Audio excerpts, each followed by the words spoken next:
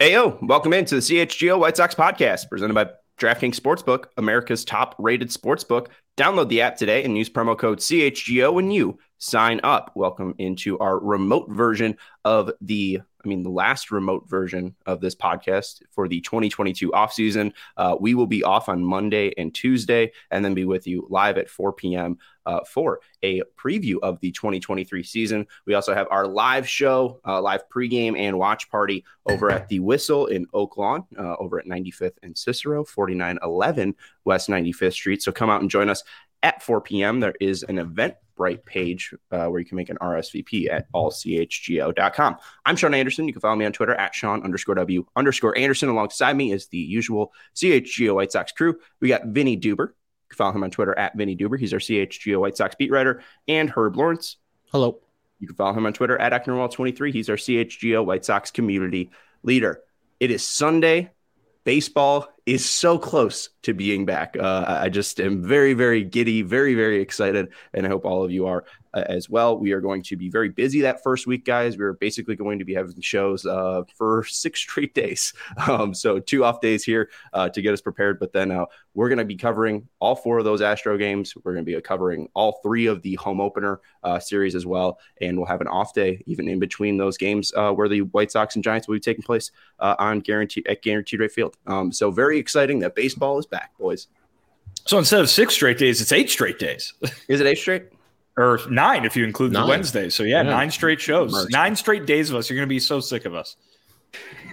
But very happy with our content because it's going to be actually talking about real baseball that matters, baseball that counts. And I cannot wait. It's 4 more sleeps until we actually get to see the White Sox of 2023.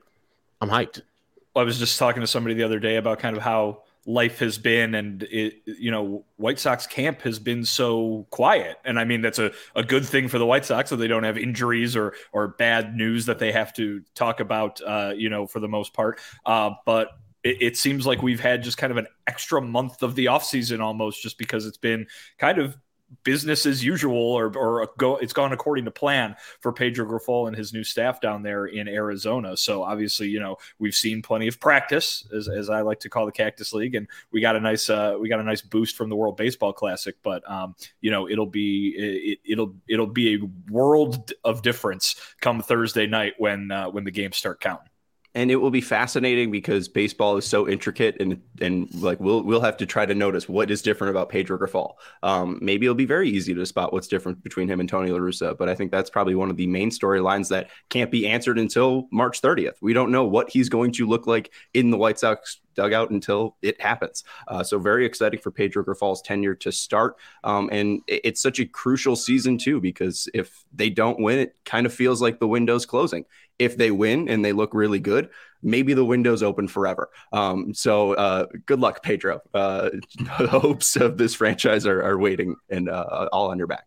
So good luck. Might be a tad hyperbolic, but I kind of get what you're getting at, right? I mean, I think the idea being that last year kind of was a just a dunk tank full of cold water for White Sox fans, and certainly for the White Sox themselves. And I think if you were to repeat that in any way again, it would be a little bit more than just the sky is falling. It would be like, all right, it would just be throwing your hands up and not really knowing what's going on. So, but I think at the same time, it's important to remember that there was a reason that a year ago right now, people were so excited for what this team had to offer because of the talent on the roster. Now there's a big difference between, having a nice talented roster and having a team that actually goes out and does it. And we've still been waiting to see them go out and do it. So you're right. This is a big year. There's a lot riding on this year. I don't know if it's, the fulcrum of everything with the franchise, but I think it is a very important campaign, and we're going to be watching it extraordinarily close. And I think too, to open up versus the reigning champs is a great thing for the White Sox because they don't just ease in with the Royals or a team they're familiar with. The reigning champs, Houston Astros, yes, they will be without Jose Altuve and maybe some others, and Justin Verlander's currently a New York Met, so they'll be down him. But you have to bring your A game or you'll get embarrassed on national TV. And I know that what last year was about, and they want to prove that they are not the team that showed up in 2022. And so it's good to have a big time, put those in quotes, measuring stick series in Houston versus the reigning champs, so you can get your juices up and get your blood up every game of the 4-game series, and then you can ease into the season after that. But I think those first 4 games are meant to be extremely, extremely valuable to the White Sox. And don't forget, their former guy is on the other side now with Jose Abreu as a Houston Astro. Absolutely. But it's very weird that the White Sox will not see the Royals until the second month. Like, we're also going to see a very weird first month where the White Sox are going to be tested. You mentioned the Astros, Herb, and seeing Jose Abreu. The Giants won 100+ games in 2021. We don't know how good they're going to be in 2023. But even the Orioles gave the White Sox a ton of competition last year, and they're a team that's always going to play hard. So kind of judging if Pedro Grifol is going to get these guys to play hard, that's going to be a great test right there for the Orioles and Sox from the 14th to the 16th. Then the team that the Astros played in the World Series, the Phillies come to town from the 17th to the 19th, then the Rays, Blue Jays, and Rays to finish out April. So a lot of good teams in April. It's going to be a great way to test the White Sox early this season. Yeah, measuring stick is, I'm glad you put the air quotes on it, Herb, kind of a little self-referential that it was kind of silly to call it that at the opening week of a 162-game season. But I get what you're saying, and I think, too, that you're right in that. Think of what we just did all March, talking about how, you know, the guys that were playing in the World Baseball Classic, it was so beneficial for them because they got to, you know, they got to get amped up by an atmosphere. They got to get amped up by stakes, as opposed to the practice that was going on back in Arizona. I think that you could apply that maybe a little bit to this opening series against the Astros. Hey, here's a team, not only a team, the team that knocked you out of the playoffs 2 years ago, raising a banner and showing you what it means to play championship caliber baseball. And considering that the Astros are still really damn good, they might just come out and mop the floor with the White Sox, just because the Astros kind of mop the floor with a lot of teams. But, to have that level of competition, to have such an example of what you have to do to win a World Series, staring you right in the face first thing as soon as the season starts. I'm not saying that the White Sox go 0-4 and it spells doom for the entire season, but I get what you're saying in terms of, man, being in that atmosphere, that loud Minute Maid Park, and seeing all the championship celebrations still going on from last year. It's not nothing. It's not nothing. Well, and even to add on to that, like looking at last year, the first 3 series of the White Sox season, that was great. I mean, the White Sox were feeling super high, taking 2 of 3 against the Tigers, taking 2 of 3 against the Mariners, and taking 2 of 3 against the Rays. Everyone felt good after those first 3 series. And then it was, you go to Cleveland and then you kind of get that real punch in the mouth, and they never really responded after that. So it really doesn't matter, I feel, what they do in Houston. They can get shelled. They could be putting up a great fight. I don't want to see another 21-5 loss. So hopefully we can avoid something like that. But we are now going to be previewing the rotation, because Pedro Grifol has put out his first rotation. So why not continue talking about the Astros and White Sox? Opening day, Dylan Cease will be your opening day starter against the Houston Astros in Minute Maid Park. Lance Lynn will pitch the second day. Lucas Giolito will pitch the third day. Mike Clevenger will pitch the fourth day. And Michael Kopech will be the home opener against the Giants on April 3rd. What do we make of the news of Dylan Cease being opening day starter? I think if I asked you literally last year when we started doing the CHGO White Sox podcast, or if I told you Dylan Cease will be opening day starter in 2023, I think I'd get a lot of weird looks, because I usually get a lot of weird looks from Vinny. So I think if I said that, I'd probably get a little bit more. Well, it's funny. We were talking, at this time a year ago about, me and Herb. I can remember us, beating it into the ground. Basically, Lucas Giolito, the ace. Remember what he showed us back in Oakland, back in 2020, to go along with the no hitter. We were kind of hyping him up as a guy who could still be at the top of the rotation, and I still believe he could be that kind of pitcher, and certainly has that kind of attitude and stuff like that. But we were very much thinking of Dylan Cease as kind of the number 3 here, even after a very impressive, in my opinion, 2021 season from him. It was such a vault up to the elite status of pitchers. And then obviously Lance Lynn, we figured, oh wow, Lance Lynn just finished 3rd in the Cy Young. Dylan Cease, you're excellent, but take your seat at number 3. And he really kind of just blasted by those guys.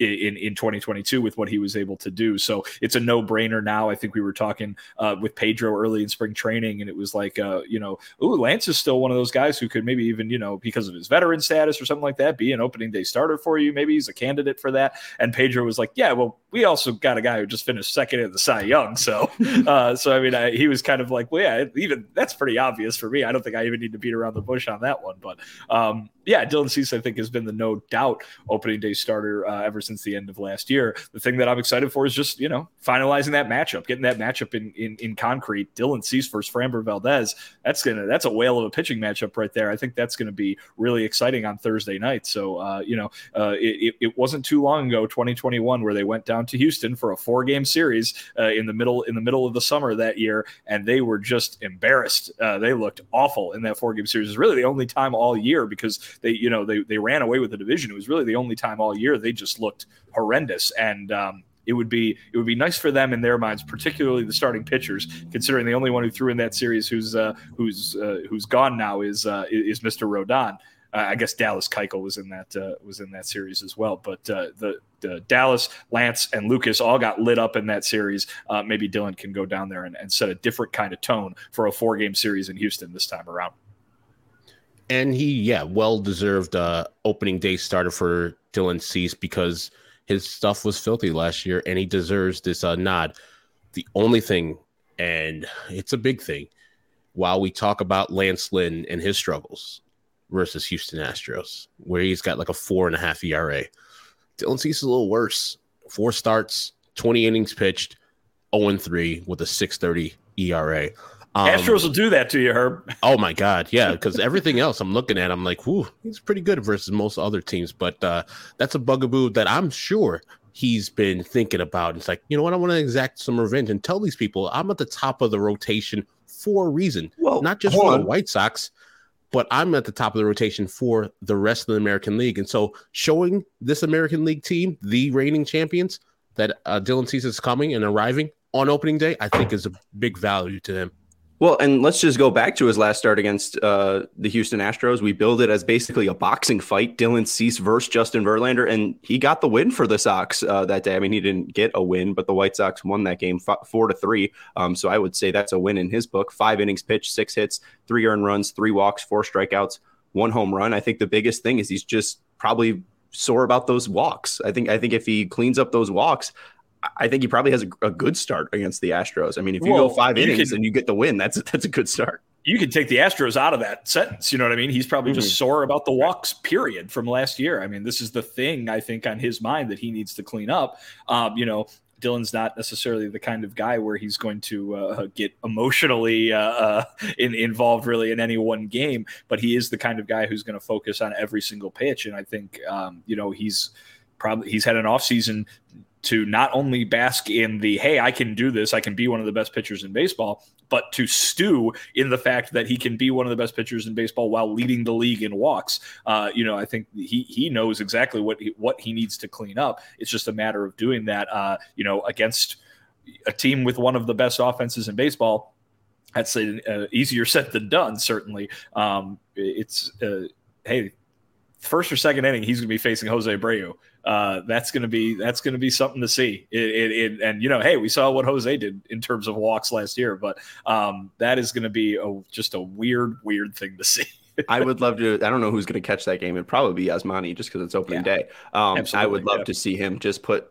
I mean, I guess you pitch comment now, but just fastball, just throw him 3 straight fastballs. I would love to see Dylan Cease just challenge Jose Abreu like that. Is that because Jose struggles with fastballs, or you just think Dylan's fastball is just the best in the game? We'll get to it, but also it'd just be fun. I mean, it just reminds me of Eric Gagne versus Barry Bonds, where they were playing, I think, Olympics or something, all-star game. And it was a regular seasim game. I know what you're talking about. But I think they had the conversation. They had a conversation prior and said, hey, next time we face each other, I'm just going to throw you.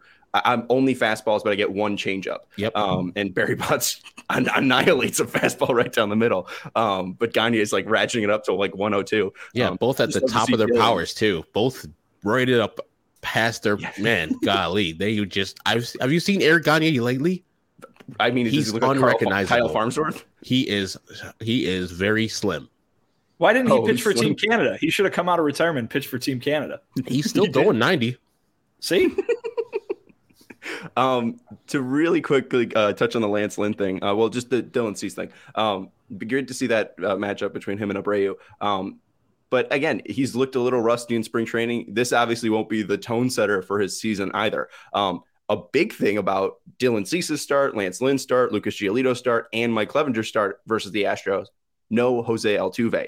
Lance Lynn just taking the deepest sigh of relief. Since 2019, Jose Altuve, 10 for 21 versus Lance Lynn, 2 doubles, 2 home runs. He has owned Lance Lynn, and thankfully, not thankfully, that's the wrong word, but thankfully for Lance Lynn, he won't see Jose Altuve opening day, and the White Sox won't. So, I mean, that's a huge boost for the White Sox going into Minute Maid Park. They won't have their best player. I mean, you could argue that it might be Jordan, but one of their best players. Yeah, there's a guy named Alex Bregman who's pretty good too. But that's the thing. There's no real easy spots in the Astros lineup. But you get rid of Carlos Correa last year, and you bring up the World Series MVP. So, oof. But you got Abreu in there in the middle of there now. I don't think anybody on the White Sox staff is like, oh yes, here we go, bring on the Astros now that Jose Altuve is not in that lineup. There's 8 or 9 other guys that can knock him around too. But I mean, there's this narrative around Lance Lynn and the Astros. You got the numbers there. That's fine. I don't think Lance Lynn really cares about that, to be honest with you. It's just, is he going to go out and throw well the first time out? And we've been talking all spring about Lance Lynn and how good he's looked and how good he was in the World Baseball Classic, how ready he seemed, from early February, basically, to take on the Astros in the second game of the season. So I don't have any concerns about Lance Lynn being ready for that game. It's just, this is a damn good lineup. And is that damn good lineup going to knock him around, or is he going to hold them at bay? Yeah, and I can't, as Vinny said, I can't think that Lance is thinking about this because he's one of those guys. Nah, he's one of those guys like, fuck them. Fuck everybody equally. Yes, I struggle versus him. You don't think he's pouring over the numbers? You think he's a numbers guy? No. I don't know if he's a numbers guy, but I think he knows what's happened to him. Oh, I mean, since every start since 2019, he's allowed at least 6 hits.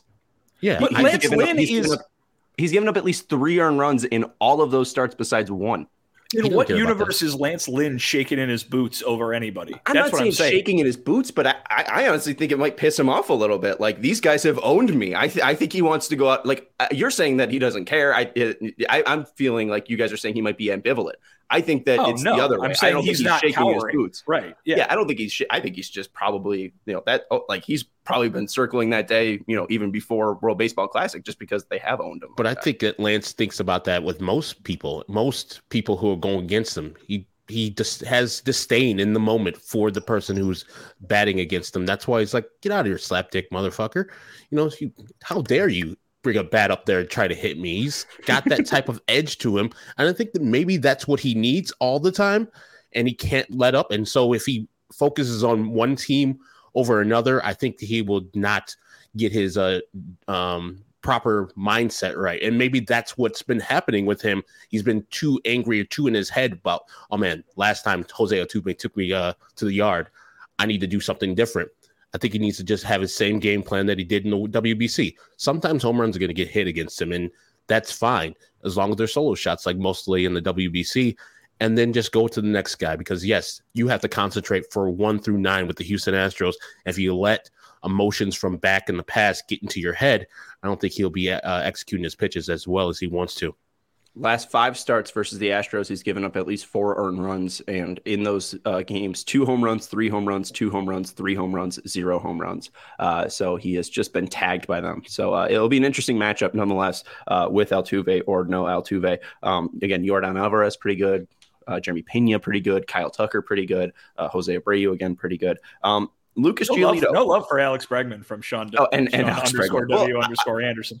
I don't want to boost up your fantasy team, your AL only fantasy team, as many shots as possible.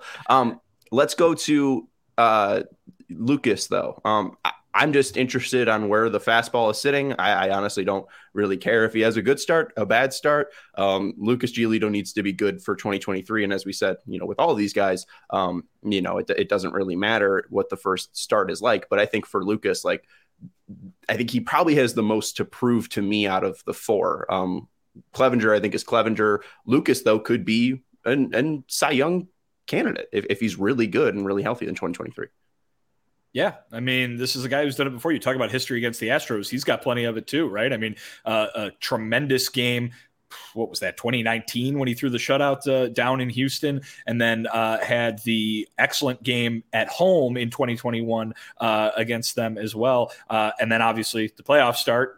I mean, I believe he got deeper than anybody of the four of them that pitched in that playoff series, but still obviously was one of the, the starting pitching was not good in that playoff series. So he's got some history too of good performances, of bad performances. He's a guy though who's got that attitude and the mindset. It's the right one, and if he can go out and get the stuff to match the mindset, yeah, you're right. He could be top of the rotation caliber guy. So I think that this is a huge opportunity for him to start off the season on a really strong note, because he does seem to be, I mean, last year it snowballed bad, right? It was every start there was something wrong, and you got to the point where you're like, oh my God, look at the last 6 starts from Lucas. Look at the last 8 starts from Lucas. Look at the last month from, or 2 or 3 from Lucas. He's got to go out and set a better tone for himself this year. And I think he's a much different pitcher from a body standpoint right now than he was a year ago. Right. And so if he can put into effect what him and his guy, Ethan Katz, have been working on for the last 6 months now, I think it'll be a positive start for him. You're right. You don't need to go out and see every one of these guys throw a complete game shutout right out of the chute against maybe still the best team in baseball, because this is a 6-month marathon. But listen, there's nothing wrong with starting things off on the right foot and not having to make a lot of corrections right out of the gate. You know what I mean? You just had spring training to get a plan in place. You would like it to go as much according to plan as you can handle. You can't control the Astros being good, but you can control what you have on any given day. Give them a trash can, and they might control their ability to be good or not. We got him, Sean. Wow, you got him. Well, I'm going to bring up trash cans in a second, so it's on my mind. I'm sorry. Yeah, we talk about momentum and how the pitching staff feeds off each other, either positively or negatively. That's why I want one of those games in front of Lucas Giolito to go right, because I know he'll take that to heart. It's like, hey, I got to go out and shove. And his ERA versus the Astros not good either, because the Astros are goddamn good. But the excuses are gone for Lucas Giolito. He had a full offseason. He had the full weight training, the access to Ethan Katz, no injuries to speak of to start the year.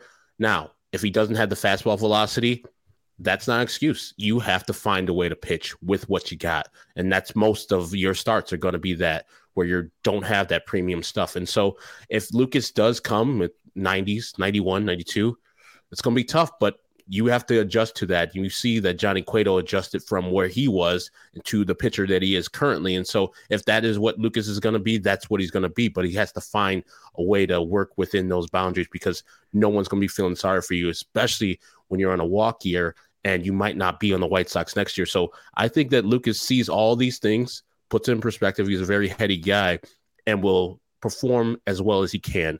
The thing I'm worried about with Lucas is just it going off the rails the first 2 games, and then him taking all that on the shoulders, knowing that Mike Clevenger's behind him. And at least I don't expect a lot from Mike Clevenger. So he'll I got to get one. And he's trying to overthrow and do too much for the team instead of, let me just be me. Let me be Lucas Giolito, and I'll trust in my team to get me some runs. And just if I give up 3 or 4, know that my team can still come back and get some runs off this Houston Astros team. Well, and to be fair to Lucas, I do feel like he's somewhat of a slowish starter. I'm just thinking back in 2019, he wasn't really Lucas until May 7th when he went to Cleveland. 7 1/3, 3 hits, 3 walks, and 8 strikeouts. And we kind of saw Lucas kind of be Lucas for the first time. And that took him, about 5 or 6 starts to get to that point. So maybe he won't be firing on all cylinders right away, but he hopefully will be, because the White Sox have been outscored in Lucas Giolito starts versus the Astros by 26 runs in the last 2 starts, 13-3 and then 21-5. Obviously not all on Lucas there, but 21 and 13. Hopefully they could keep him to under double digits. That would be nice. And then going back to the trash can thing. Clevenger's had a weird career versus the Astros. In 2018, he pitched against them in back-to-back games, May 18th and May 24th. So it's tough to really get a true idea of how good he is because they saw him a lot. They saw him within a week. But then in 2017 at Houston, 7 innings, 2 hits, no earned runs, 2 walks, 8 strikeouts. And that's 2017. I don't know if it's pre or post trash can, but he went into Minute Maid and had a really good start. It's just been a long time since he's gone against the Astros. May 24th, 2018 was his last start. So it's probably tough to even judge what he'll do against this new Astros lineup because there is no Correa. There's now Jose Abreu. There's Yordan Alvarez, Kyle Tucker, etc. So he's new Mike Clevenger too, right? I mean, he's nowhere near the same pitcher. And I don't even mean that as an insult or a detriment, right? It's been 5 years. He's a different guy who's gone through Tommy John, who's had to learn how to pitch in a different way. He's a completely different pitcher. This is an Astros team with a lot of different hitters, as you mentioned. So I don't think you can really glean much of anything from the past when it comes to him. The White Sox have had a lot of history with the Astros in recent years, specifically because of the playoff series. But he obviously has not been a part of that. So it'll be brand new, fresh faces all the way around come the Sunday game. And actually, with Mike Clevenger and all the pitchers, what I would like out of this, even more than the wins, are longer games. Because if you run in troubles those first 2 games or third game, you can be taxing your bullpen a lot in that first week, and you don't want that in the first month. I know as the first, opening day and opening week, you're probably not going to have 7-inning pitching starting performances from these guys. At least get into the 6th inning. You don't have to even complete it, but putting more stress on this bullpen, which is already down a key member in Liam Hendricks, will be a detriment to this team. And we already just talked about the gauntlet of April that they had to go through. And you need all these big people in the back of the bullpen to be in their roles comfortably and not being taxed for extra innings and stuff like that. And so just if Clevenger can give me 5 and dive, that's it. Same with all the rest of the pitchers, but Clevenger specifically got to give us 5 quality innings, and I don't care if he's getting battered around. You just got to get in the game and give your bullpen a break. Well, Herb, last year we were talking about that so much, especially early in the season, because it was reality, right? They were coming off that lockout that lockout affected offseason, spring training. We had no idea what the starting pitchers were going to be able to do. And it really seemed like in the first month of the season, they were all on workload limits of some fashion. And then it didn't work too. You know what I mean? It turned out that the bullpen was used an awful lot just because that's what the situation was in probably not just with the White Sox, but in baseball in general. This year, if we're talking about that, that's a negative, right? These guys should be ready to go. These guys should be able to throw 6-7 innings at this point on the regular. I obviously know you're not trying to burn out your starting pitchers in the first few weeks of the regular season, but if we're talking about, they weren't able to make it very deep into games and the bullpen had to come in and the bullpen is taxed and it's only early April, that's a not a good sign. That's a negative that, something incorrect has happened because these guys should be able to eat some innings at this point now with a full spring and all this regular stuff. All those COVID years and the lockout year, that's behind them at this point. This was a regular normal spring training, a regular normal offseason. They should be on a regular schedule. The league stats are really weird and thrown off. It looks like starters did throw more innings, though, last year than relievers. So I don't know if that was true for the White Sox specifically. I can check, but it does seem like that was a little bit thrown off, like more starters through. Well, the White Sox starters were good last year too, which the last couple of years, which is helpful in that stat as well. When you've got Dylan Cease and Lance Lynn and even Lucas Giolito, who the numbers were not great last year, but he was able to log some innings, as we've discussed. They've got the kind of guys who should do that. So, and that might work in their favor in that regard. But I just think this time around, let's put it this way: last year, first half of the season, that was a big time talking point for basically everybody you talk to on this White Sox team. It shouldn't be a talking point this year. This is that is gone. That you shouldn't be hearing. If we're hearing the bullpen has been taxed lately and is overworked, that's just not good. That's just bad. Yeah, absolutely. And just for the White Sox numbers, 2021, the relievers threw 548 innings, 2022, 582 innings. So yeah, definitely overworked by about 40 more innings there. And just to talk finally about the starters, we know Lance Lynn could probably throw 80 pitches at this point. He should be a guy that could, even if he gets shelled and is giving up a solo home run left or right, like he could have a bad line. It could just be, hey, we got 4 games in Houston. Give us as many innings as you possibly can. We really don't care if you're, giving hits left and right, as long as you are able to maintain that pitch count and you're not really overworking yourself. I think they might push Lance to that 80 pitch mark, even 90. He should be able to go past 80. We saw him in this first WBC start throw 65. And that was 2 weeks ago at this point. So usually what they do is they ramp up, over the course of a Cactus League schedule, first start, I just wanted to throw 40, 50 pitches. Next one, you bump that up to 50, 60, then 60, 70, yada, yada, yada. Lance Lynn was throwing 65 and looked good doing it 2 weeks ago. So I think he definitely should be expected to go past 80 come his first start of the regular season. All right. And very excited again. We are only 4 sleeps away, as Herb said, from opening day and seeing Dylan Cease be your opening day starter for your Chicago White Sox in 2023. A long journey for Dylan, and very, very excited to talk about that on the 29th and the 30th. We want to let you know, though, when you are trying to watch baseball this year, Fubo TV is your place to go. They have over 140 live channels of sports, shows, movies, and news. You could stream live TV from any device, mobilely, laptop, on your TV, and you could start watching immediately with a 7-day free trial. There's no contract, no cable, no hassle. Just sign up and start watching. I've massively enjoyed the 1,000 hours of cloud DVR that's included at no extra charge. I've been able to catch up on World Baseball Classic that way. I don't really want to stay up that late, but it's recorded with Fubo TV, and I could watch it in the morning when it is right for me.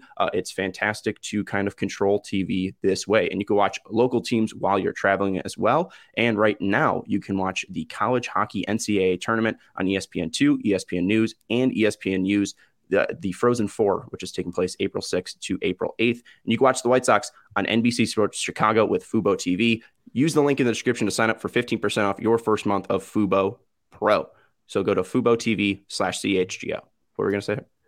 It is great because I've been living for like months now without MLB Network with my other subscription that I canceled as soon as I got Fubo TV.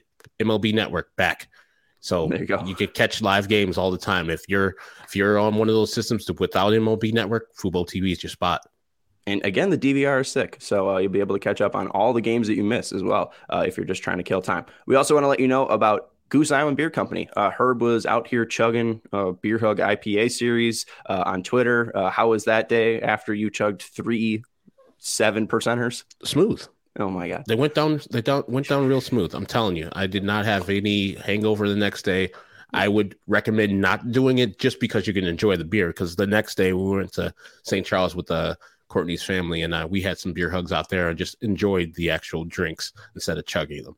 I don't think it affected you because I think you're a tank. The way that you chugged those were impressive anyways. But Goose Island has been Chicago's beer since 1988. We mentioned the Beer Hug IPA series. That's one of Herb's favorite right now. You cannot go wrong with the 312, and they got nice, cute new cans as well. I saw a summertime beer pop up from Goose Island. That's a German Kolsch beer, and you got the Tasty Time Pale Ale as well. So make sure you're checking out. I was at Thalia Hall last night down in Pilsen. And they were serving a raspberry 312, which was news to me. Whoa. Look at that. So, and if you want to try out all of their innovative beers, you can go to the Goose Island Tap Room at 1800 West Fulton or get a smash burger and fresh beer of the week at the original Clybourne Brew House at 1800 North Clybourne. For reservations and pickup, go to gooseisland.com/locations. Goose Island Beer Company. I feel like when we visited the tap room, we probably could have tried something that had raspberry in it. They had that massive board, all those taps with all those different designs. They get real innovative over there with the tanks. I'm so sorry. Anyways, let's move on and continue this discussion.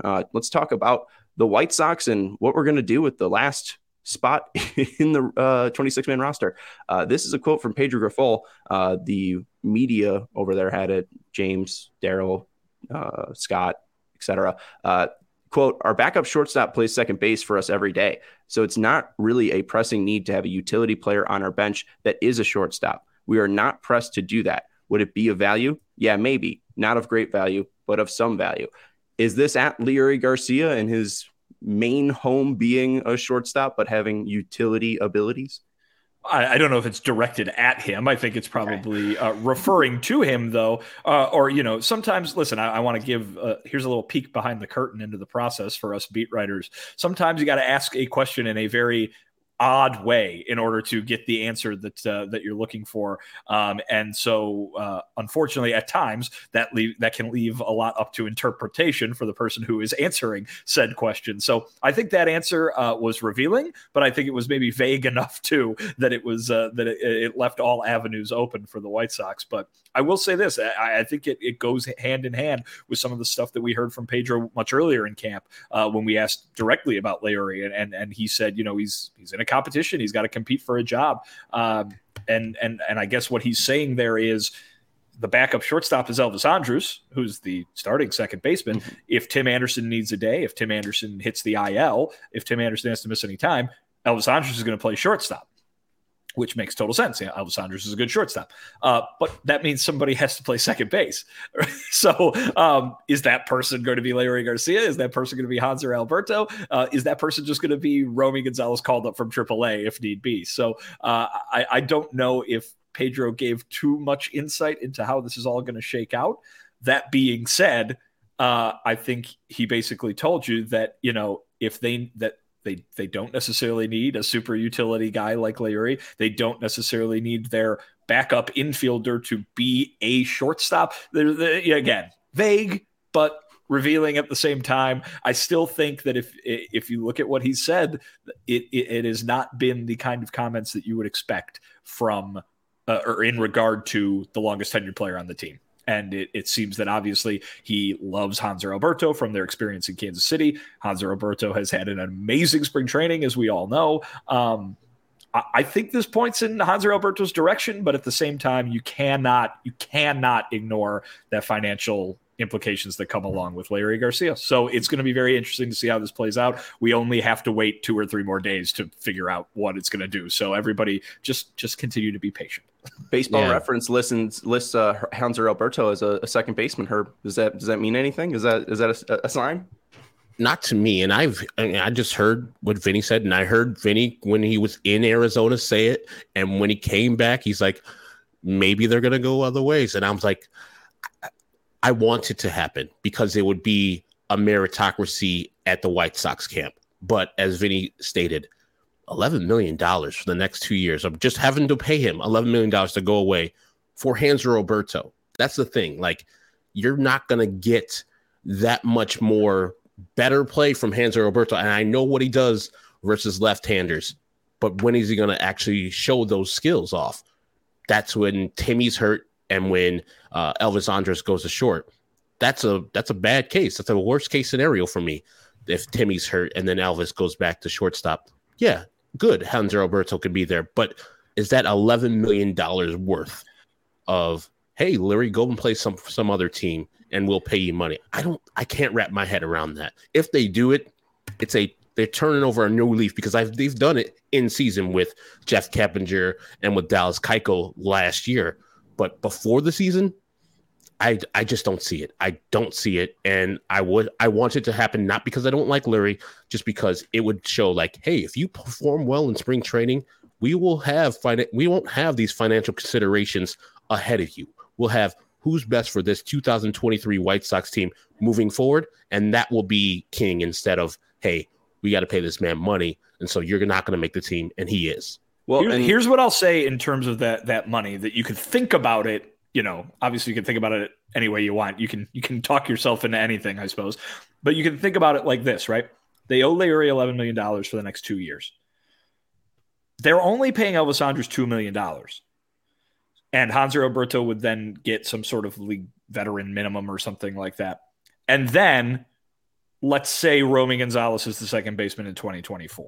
Let's just use that as an example.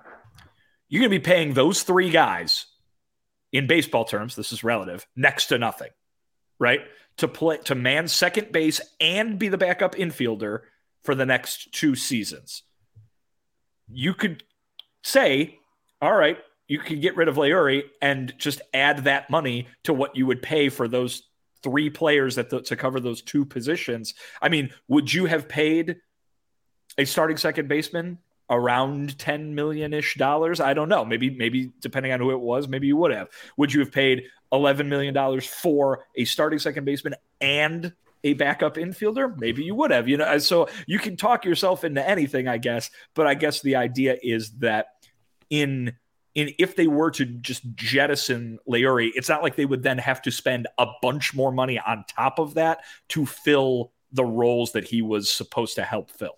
Well, and Chuck talked to Rick Hahn today, and I listened to it, and they talked about Jerry's competitiveness. Rick said Jerry's competitiveness will trump the sunk cost of eating money. And then he made a joke about Jerry's competitiveness will outweigh me doing a bad job, or something like that. And basically saying, like, there's been examples, Dallas Keuchel, one of them, where they've eaten money to make the team better. So I wouldn't be surprised. I don't think that the money is that big of a conversation. I honestly think it depends on, we now see Jose Abreu, the longest tenure White Sox, and Leury García possibly leaving in the same offseason. Does that signal more about what Pedro Grifol is trying to do? Maybe reset this clubhouse? I mean, those guys were the longest tenured players, and Hanser Alberto and Leury García, about a horse apiece. There is the money factor in there as well. But like, you're not really gaining anything massively by choosing Hanser Alberto over Leury García. Well, you could gain something in that. I mean, Larry was awful last year. Like, you know what I mean? Like, yeah. It's a guy who could potentially do that job offensively at a better clip. I'll remind you of this too, since we're talking about the monies and what I just said about Leury and Alberto. You bring up Dallas Keuchel. They get rid of Dallas Keuchel.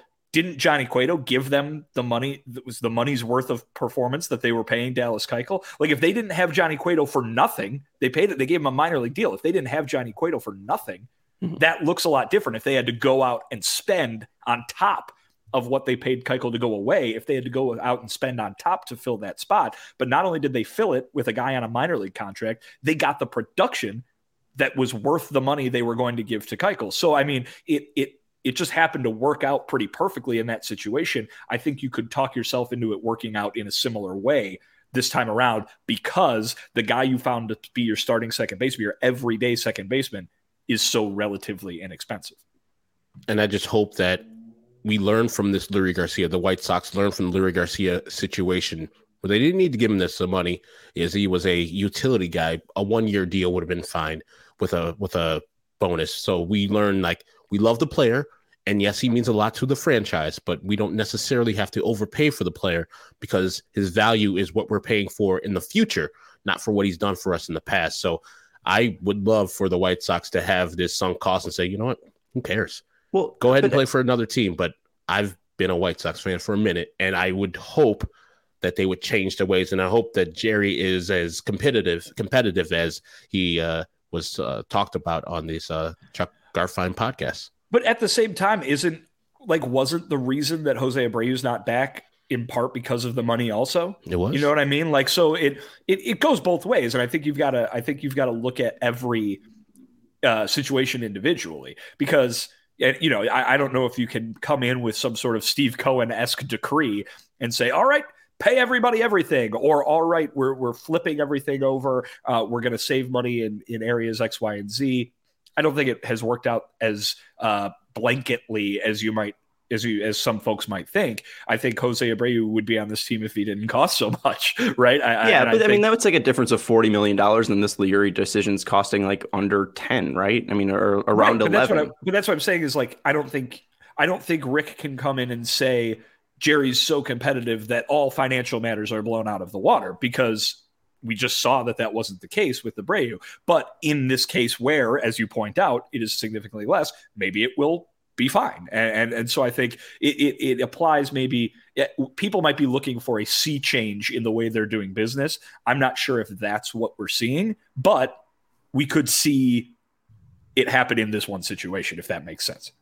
Well, and I think that, like, I think going back to when they signed the contract, you have to look at who is calling the shots. And I think that, you know, Rick is obviously doing that, but Tony was such a large part of that team. And we know what he thought of Leury, the way that he played him a ton last year, but then also talking about how he's not a utility player. Like, that's the thing is Pedro's, and I don't know if that's because of the quote and the question asked where he's using utility player, but, you know, Pedro kind of sees what Leury is. He's a guy who hit 500 last year, had an OPS of 500.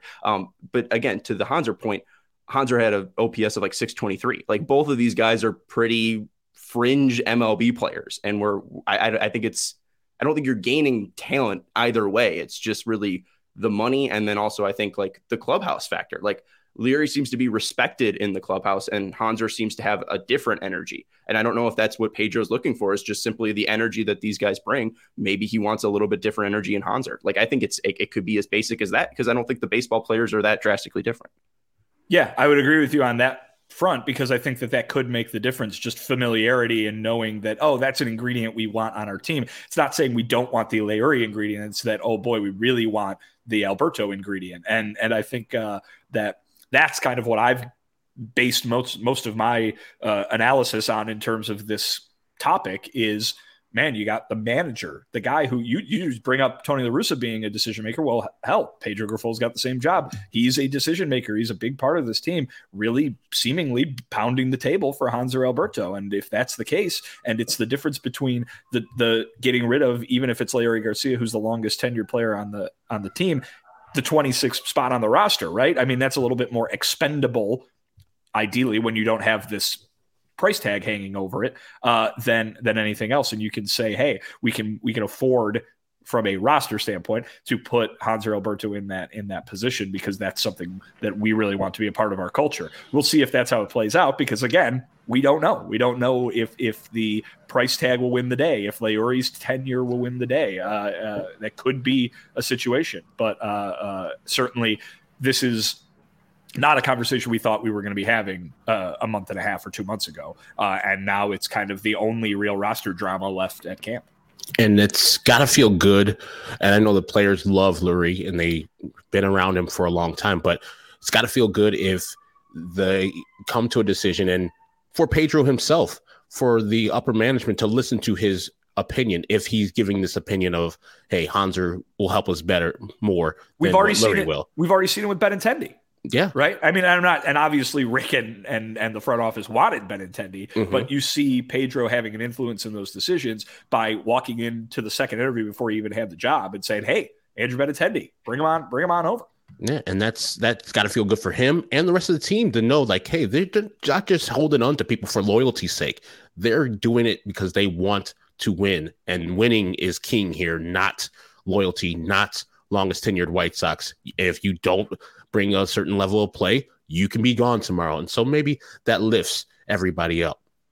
Yeah, and we will preview the final roster, hopefully, again, on Wednesday at 4 p.m. If not, we'll do it live at the Whistle for our pregame show on Thursday on the 30th. But make sure you stick tuned to the CHGO White Sox podcast, because we'll make sure you are updated all throughout the season. Again, we got 8 straight shows from the 30th to the 6th covering the start of the White Sox season. Going to take a quick break, and we're going to talk about the final or biggest unanswered question from the offseason heading into the 2023 season. What do you guys still want to learn about this team? Got to let you know, though, about FOCO. Chicago, you've already got the best coverage for your favorite sports teams, so get fitted in the best sports gear around. FOCO has you covered from Soldier Field to the front room, north or south side, with hoodies, slippers, signs, bobbleheads, and everything in between. Get decked out like DeMar with apparel from the leaders in sports merch and collectibles. FOCO, if you're looking for the perfect gift for the football fan in your life, FOCO's got you covered with hoodies to fight that Lake Michigan breeze. So check out FOCO.com or click the link in the description below.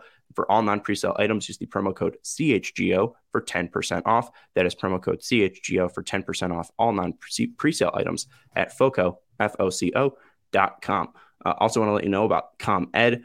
The ComEd Energy Efficiency Program is committed to helping families and businesses in the communities we serve save money and energy. ComEd offers free facility assessments that can help you find energy-saving opportunities, whether it's lighting, HVAC system, commercial kitchen equipment, or industrial processes. And an authorized engineer will work with you to develop a plan, detailed assessment plan specific to your goals and needs. And these can be done in person or virtually, and they only last approximately 2 hours. So you will have a very efficient meeting with an authorized engineer, and they will try to save you money. Each recommendation will include energy savings, cost savings, project costs, potential incentives, and simple payback. So don't wait. Get started saving money and energy today. For energy saving tips and to schedule your free facility assessment, again, free facility assessment, go to ComEd.com/poweringbiz. That's ComEd.com/poweringbiz. All right, Vinny and Herb, what is the biggest remaining question for the White Sox in 2023? What did you want to learn that maybe hasn't been answered yet? Well, I think I'd look at it this way, in that reminding everybody that spring training has answered very little in reality, right? I mean, obviously we got a big answered question, and that we got to know more about Pedro Grifol. We got to know about what sort of ship he wants to run here. And it seems like he's got buy-in from his players in terms of managing the expectations and kind of changing the mindset that helped contribute to the disappointment of last season. But really, when we're talking about results and how guys are going to look once the games start going, we need to wait till the games start going to figure that out. So I think there's a lot of questions that remain unanswered for the most part, because you could be as confident as you want in Lucas Giolito or Lance Lynn or Dylan Cease or Michael Kopech, but you don't know what they're going to look like until they start pitching in games that matter. And we can talk about Yoan Moncada having such a great World Baseball Classic, but unless he does that over the course or something like it over the course of 6 months, he's not yet transformed into the guy that he should be more like, rather than the guy he was last year.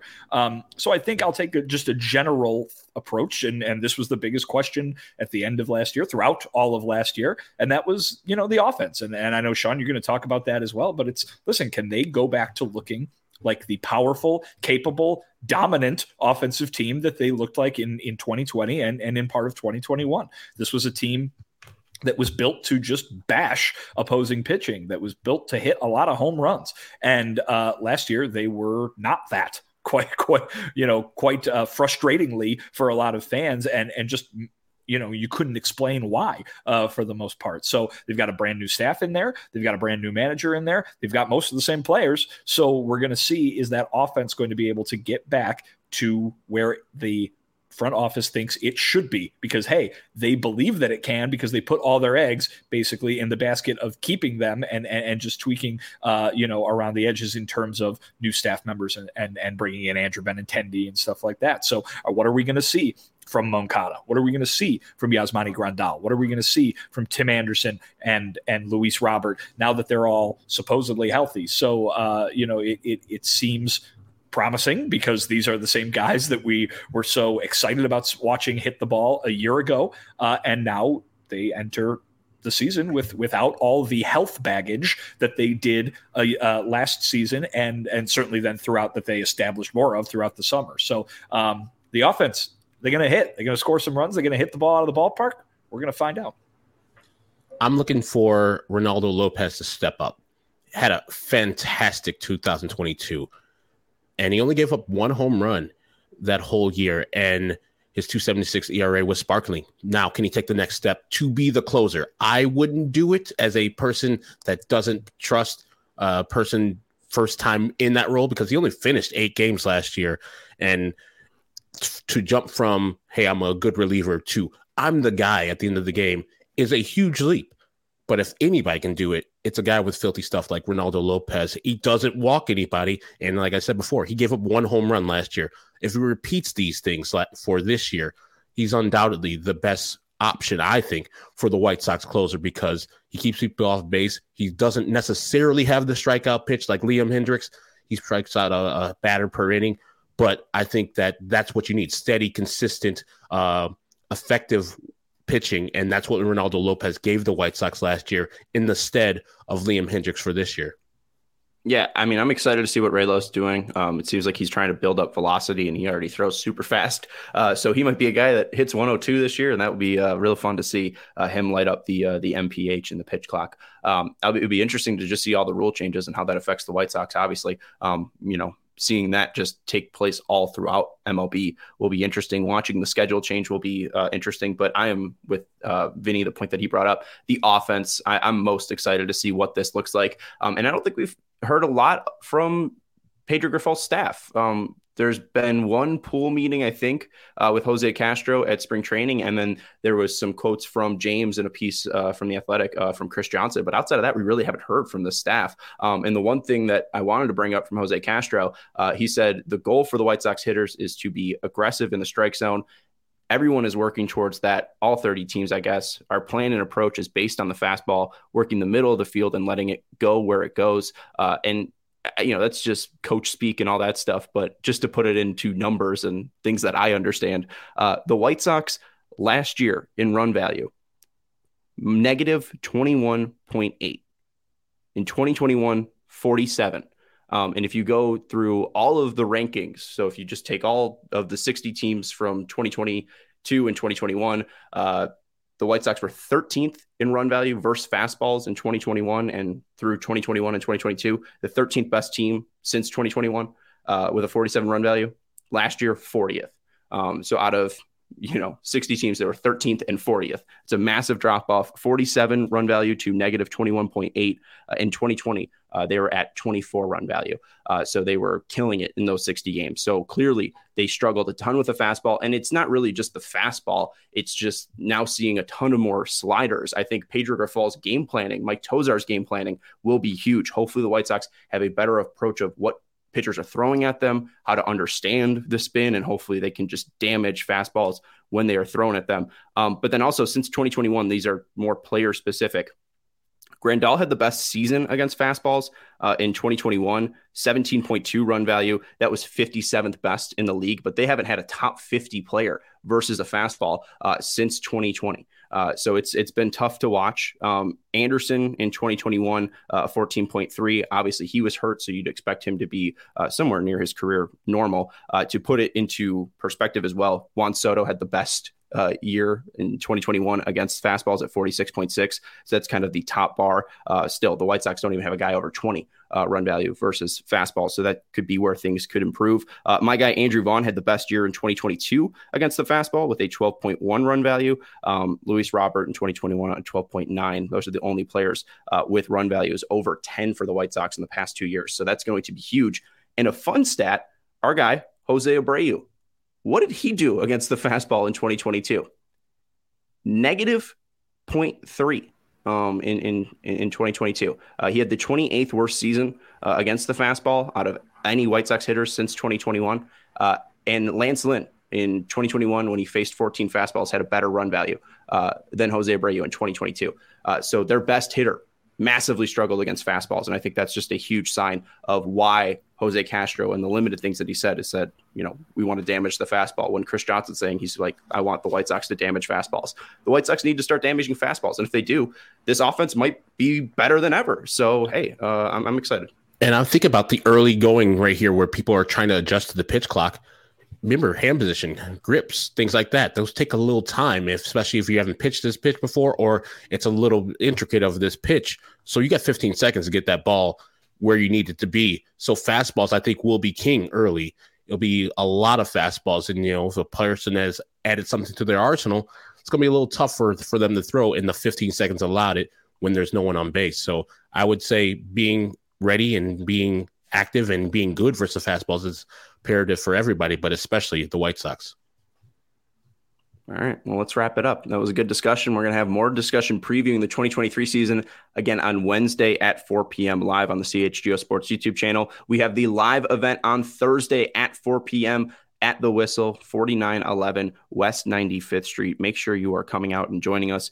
Check out all CHGO for the full details there, but that's going to be a pregame and a watch party. So come hang out with us and watch the White Sox game on the 30th. And again, we're going to have straight shows from the 29th to the 6th. So we got a ton of White Sox coverage for you here on CHGO Sports. That's Vinny Duber. You can follow him on Twitter at Vinny Duber. He's our CHGO White Sox beat writer. That's Herb Lawrence. You can follow him on Twitter at Ecknerwall23. He's our CHGO White Sox community leader. And I'm Sean Anderson. You can follow me on Twitter at Sean_W_Anderson. We will talk to you on Wednesday. Go Sox.